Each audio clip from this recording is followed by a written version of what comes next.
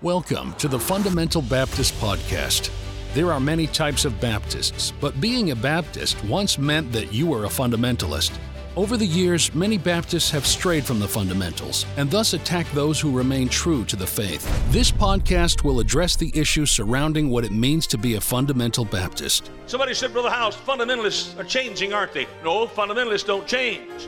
Folks quit being fundamentalists. God says when the troubles come, He said fight. You can't fight. He said withstand. You can't withstand. He said stand. What does it mean to stand? He said don't change. What? Don't change what? Number one, don't change what you believe. Here we will reason concerning the Scriptures about the doctrines we hold dear. We believe in souls being saved, lives being changed, and Bible doctrines being strengthened by the Word of God. We believe in the local church, soul winning, missions, and everything taught in the King James Bible. I thank God tonight for this wonderful Bible. You know, I thank God it's a perfect book, and I love the Bible. Doesn't need any addition, no correction, nothing taken from it. Thank God tonight for the Holy Bible. I like it just like it is. We are not ashamed of being fundamental Baptists, and we want to encourage others to remain true to the Bible, their Baptist heritage, and to not change what they have been given. You just stick with the book. You can't beat this book.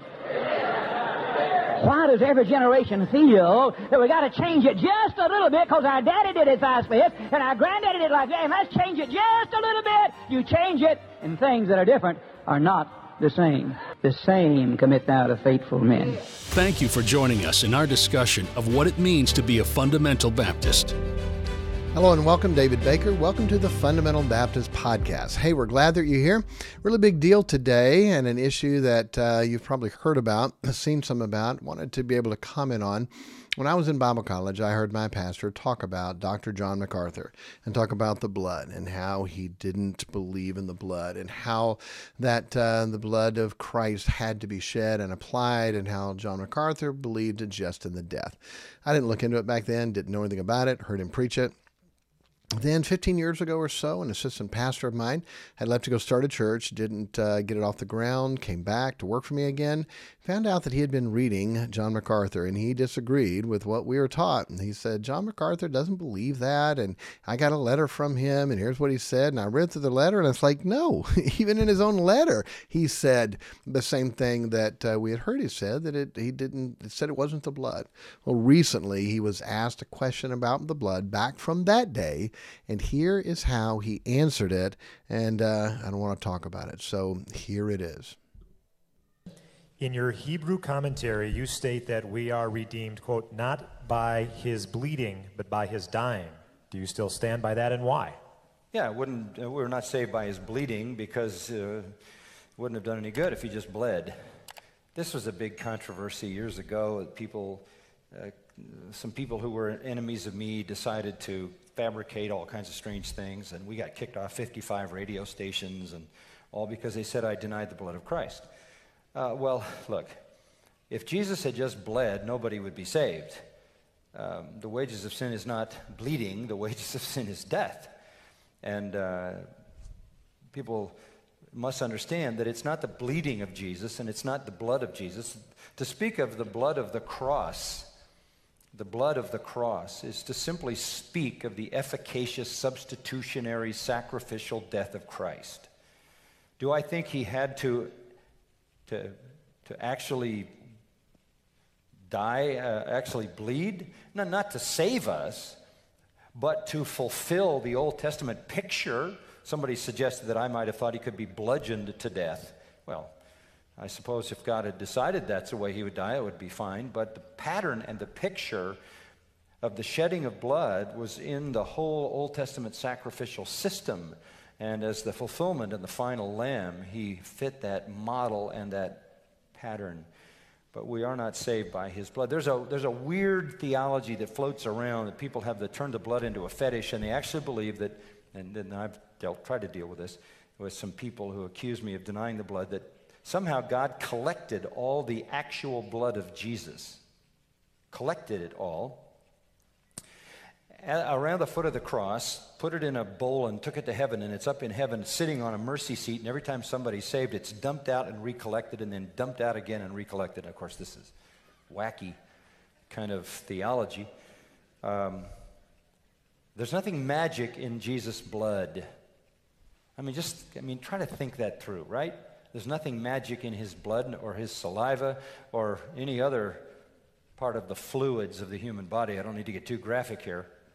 What we're talking about is his death. And blood is a euphemistic way to refer to his death, particularly when you realize the blood shed that occurred there. So I'm not saying anything different than Orthodox Christianity has said for its entire history. We're not saved by his bleeding or by his blood as a fluid, but by his death. Wow. Did you hear that? Did you get that? It is amazing. It is exactly what the heresy was years ago and what he put in his Hebrew commentary, and he's not backing away from that. I appreciate his stand during COVID, but this is wrong and heretical. Jesus didn't collect his blood every time someone gets saved and put it on the mercy seat. I've never heard that from anyone, and I've believed this about the blood. He did it once for all to cover our sin. Okay, what can wash away my sin? Nothing but the blood of Jesus. No one said that Jesus could just bleed and not die. Nobody said that. The wages of sin is death. Of course that. We know that quoted all the time. But for him to say it's not the blood of Jesus is wrong. He said the blood of the cross is just the efficacy of the substitutionary death of the cross. No, it's not just that. Do I think he actually had to bleed? He said not to actually save us, but to fulfill the Old Testament picture. No, we are saved by the blood. He said we're not saved by the blood. He also said there's this weird belief that we have turned the blood into a fetish. Somehow God collected the blood of Jesus, put it into a mercy seat, and sprinkled on the mercy seat. He called it a wacky kind of theology. There's nothing magic in Jesus' blood. He said, I'm not saying anything different than Orthodox Christianity has said. We're not saved by his bleeding or his blood as a fluid, but by his death. Okay? I want to deal with that according to the Bible. Hopefully you know better than that. And it's amazing to me how someone who can be so scholarly, to write his own copy of the Bible, to be so scholarly, yet to miss this. Matthew 26:28, for this is the blood of the New Testament, which is shed for many for the remission of sins. It's shed for the remission of sins. Without the shedding of blood, there is no remission of sins, the Bible says. Acts 20:28, therefore take heed to yourselves and to all the flock over the which the Holy Ghost hath made you overseers to feed the church of God, which he hath purchased with his own blood. If it's just his death, then why wouldn't he say that? Romans 3:25, whom God has set forth to be a propitiation through faith in his blood, to declare his righteousness for the remission of sins that are past through the forbearance of God. Propitiation is the atonement or the atoning sacrifice, to make at one with us and God. The blood of Christ has to do that. Romans 5:9, much more then, being now justified by his blood, we are saved from wrath through him. Over and over and over in the Bible, we're saved, justified by his blood. Ephesians 1:7, in whom we have redemption through his blood, the forgiveness of sin according to the riches of his grace. Why would you try to take that away and say it's just death? Why would you try to say that? It's not the blood, it is the blood. Ephesians 2:13, but now in Christ Jesus, ye who sometimes were far off are made nigh by the blood of Christ. Colossians 1:14, in whom we have redemption through his blood, even the forgiveness of sins. Over and over and over and over, it is the blood. It's called a bloody religion. From the Garden of Eden to the Garden of Gethsemane, it is a bloody religion. That blood had to be shed. Colossians 1:20, and having made peace through the blood of the cross, his cross, by him to reconcile all things to himself, by him, I say, whether they be things in earth or things in heaven. It's by the blood. 1 Peter 1:18, for as much as ye know that ye were not redeemed with corruptible things, as silver and gold, from your vain conversations received by traditions from your fathers, but with the precious blood of Christ, as of a lamb without blemish and without spot. You're not redeemed with corruptible. We're redeemed with incorruptible what? but with the precious blood of Christ. That's what it is. And that's how it's called. It's the precious blood of Jesus. Why would anyone who loves the Lord Jesus Christ want to minimize or make a light of the blood of Christ when it's so fulfilled out there? I was a youth pastor in California right out of college. I heard my pastor say, you'll learn more by accident in a soul-winning church than you will on purpose in a deeper life church. I heard that over and over. Well, I believed him. He's my pastor. It's amazing to go and see it. I heard one sermon in Bible college about the blood. One sermon. Just heard a sermon. I didn't do a Bible study on it. I don't remember in college them going through all this. I heard one sermon. But I'm out in California. I'm a youth pastor, and I said something to the teenagers about Jesus and his blood and sprinkled on the mercy seat. And that kid went home to his dad. His dad went to John MacArthur Seminary. His dad called me and said I was wrong. And he said, where in the Bible does it say that Jesus took his blood and sprinkled on the mercy seat? And I said, well, and I'm talking on the phone with him and I'm thumbing through the Bible. I knew it's in Hebrews, didn't know exactly where, okay? I mean, I'm 24, just out of Bible college and didn't grow up with all this. So I'm looking and I found Hebrews 9 and I read this to him. I'll read it to you in a minute. I want to tell you the whole story.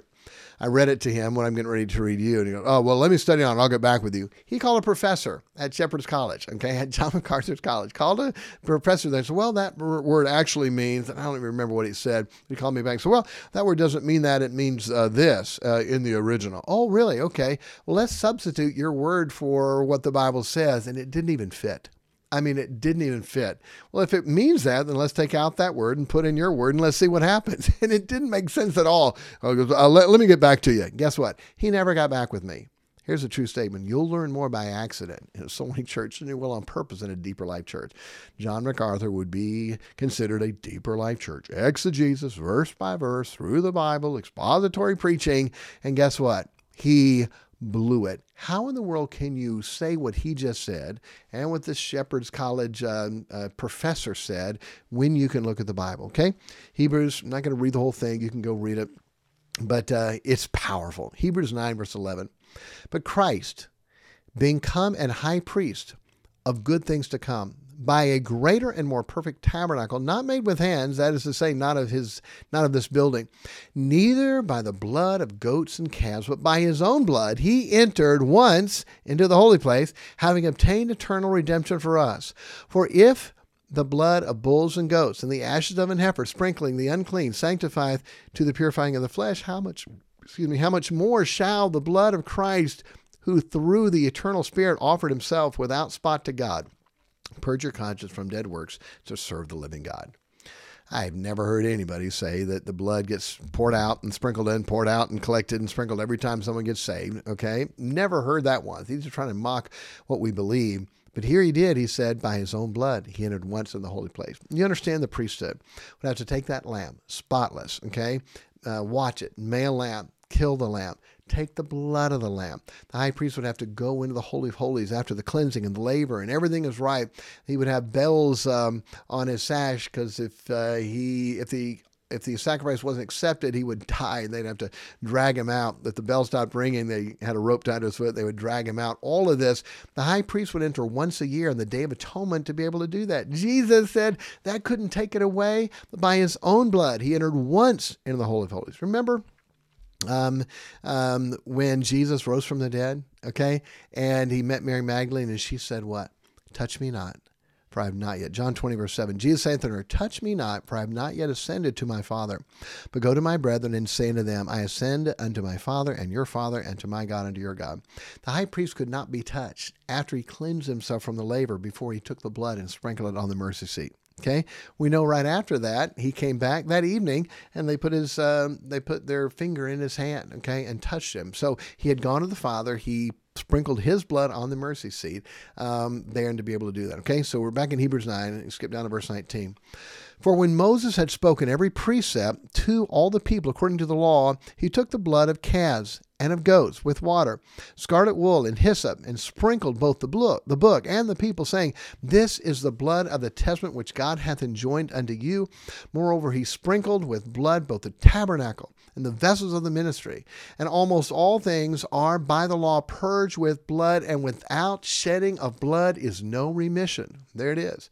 For it was necessary that the pattern of things in heaven should be purified with these, but the heavenly things themselves with better sacrifices than these. For Christ has not entered into the holy place made with hands, which are the figure of the true, but into heaven itself now to appear in the presence of God for us. Wow, he didn't go into the temple or the tabernacle here. No, that's just a figure of what's in heaven. There is in heaven a temple of God and the Holy of Holies and the sacrifice that Jesus took his blood into that one made without hands. How clear is that? Nor yet that he should offer himself often, as the high priest entered in the holy place every year with blood of others, for then must he often have suffered since the foundation of the world, but now once in the end of the world hath he appeared to put away sin by the sacrifice of himself. How beautiful is that? How beautiful is that? What an amazing thing. One more place in Hebrews, and then we're going to show you where this comes from. Hebrews 10, verse 10, by the which will we are sanctified through the offering of the body of Jesus Christ once for all. And every priest standeth daily ministering and offering oftentimes the same sacrifice, which can never take away sin. But this man, after he had offered one sacrifice for sins forever, sat down on the right hand of God. Wow. What did he do? He died 3 days and 3 nights in the heart of the earth, rose again, proving he was who he said he was, God in the flesh. He took his blood. He was the high priest, could not be touched until he went to the Father and took his blood and sprinkled it on the mercy seat to cover our sin once for all. Wow, that's what he did. Incredible, amazing, beautiful Bible. Hebrews 9, Hebrews 10, go read it. Now, where did this come from? From the Passover of Exodus chapter 12, okay? Exodus 12, verse 3, speak ye unto all the congregation of Israel, saying, in the 10th day of the month, they shall take to them every man a lamb, according to the house of his fathers, a lamb for an house. If the house will be too little for a lamb, let him and his neighbor next unto his house take according to the number of the souls. Every man according to his eating shall make your count for the lamb. For your lamb shall be without blemish, a male of the first year. You shall take it out of the sheep or from the goats, and you shall keep it unto the 14th day of the same month. And a whole assembly of the congregation of Israel shall kill it in the evening. And they shall take the blood and strike it on the side post and the upper doorpost of the houses wherein they shall eat it. I wonder what that's a picture of. On the two sides and the top of the door. Wow, making the cross. Back then in Exodus, was it enough for the lamb to die? No. Was it enough for the lamb to shed its blood? No. That blood had to be taken and sprinkled on the sides and top of the door. And they shall eat the flesh in the night, roast with fire and unleavened bread, and with bitter herbs they shall eat it. Eat not of it raw, nor sodden at all with water, but roast with fire, the head with the legs, with the puritans thereof. And ye shall let nothing of it remain until the morning, and that which remain until the morning shall burn with fire.